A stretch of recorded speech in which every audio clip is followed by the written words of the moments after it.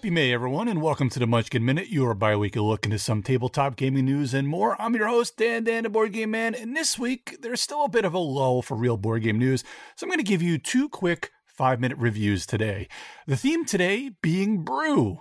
These are two family weight games with a little bit of brew in common. So first up, we have Homebrewers by Greater Than Games and Dice Hate Me Studios. Now, Homebrewers plays 2 to 5 players, plays in about an hour. They say age 14 and up, but honestly, you could pretty much play this with 10 and up. As long as they can kind of read and, follow directions, it's kind of fine. And this is a mid-weight game. Like I said, Greater Than Games Studio is designed by Ben Rossett and Matthew O'Malley. And this was originally the heavier game was Brewcrafters. So this was kind of the lighter dice version of that, which is now, like I said, Homebrewers. And this came out in 2019. So this is a dice rolling, dice trading, and set collection game. Now, the game takes place over 8 rounds or 8 months, and you're trying to get up the tracks and have the best ranked brews of ale, IPA, porter, and stout for the 2 main scoring phases, which are Summerfest and Oktoberfest, which basically take place in round 4 and round 4 or 5 and round 8.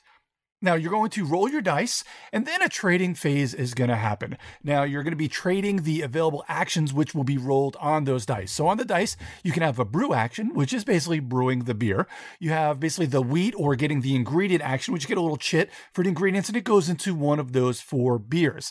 Then there's also a sanitize action, because once you brew the beer, you dirty up one of your systems. Now, a sanitize action is going to clean up one of your systems so that you can use it later. There's also a monthly kind of special action. So each month we'll have a basic action and a stronger action, and you can pay to do double of that basic action. So it's another way to kind of get one of the other actions there.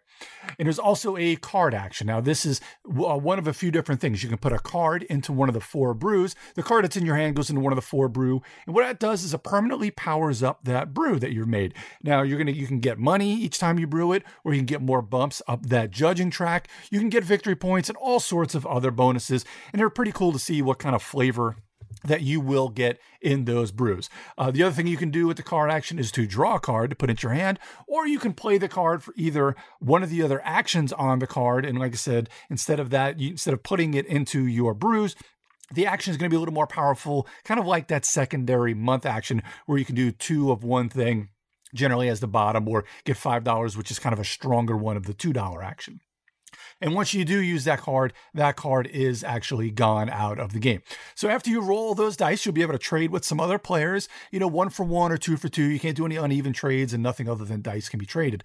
And then you're going to do your actions 1 player at a time, and the play moves on to the next month. So you're going to see how you're going up each one of the tracks, and then also getting money and things like that. There's also player powers that you can play with in the game, which do not add too much complexity to the game, but do add a little bit more of, kind of a fun thing of I can do this and other people can't. So always love playing with those player powers.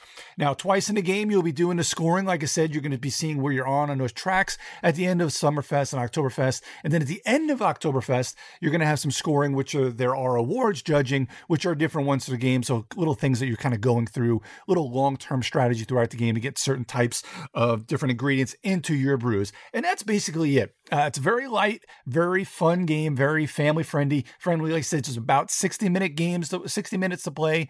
And if you're going to have a teaching game, it'll probably take about 75 minutes for the teaching and the play.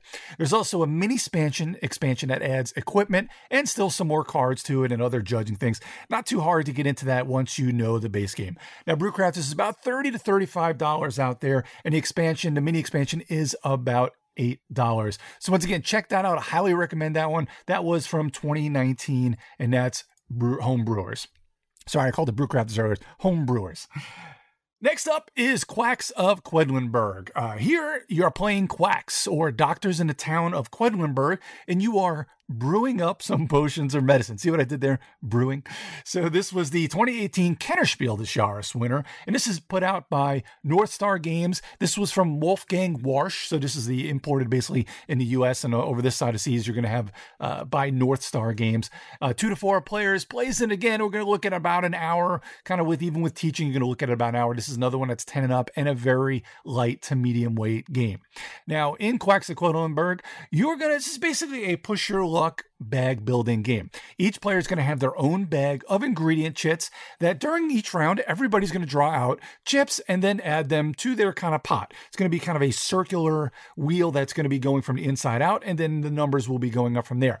Now, the higher face value of the drawn chip, the further it's going to be going down this pattern. You're going to be adding some more chips to your bag, which will have different colors, will have different powers, and also allow you to go further along the swirl track. But you have to really be careful, because where the push your luck comes into play, if you pull out the cherry bombs, that goes towards the threshold of exploding your potion, which is 7. So once you get 7 cherry bombs, once you go over that, then your potion does explode, and nobody wants that, because then you're not going to be able to score as much and go any further.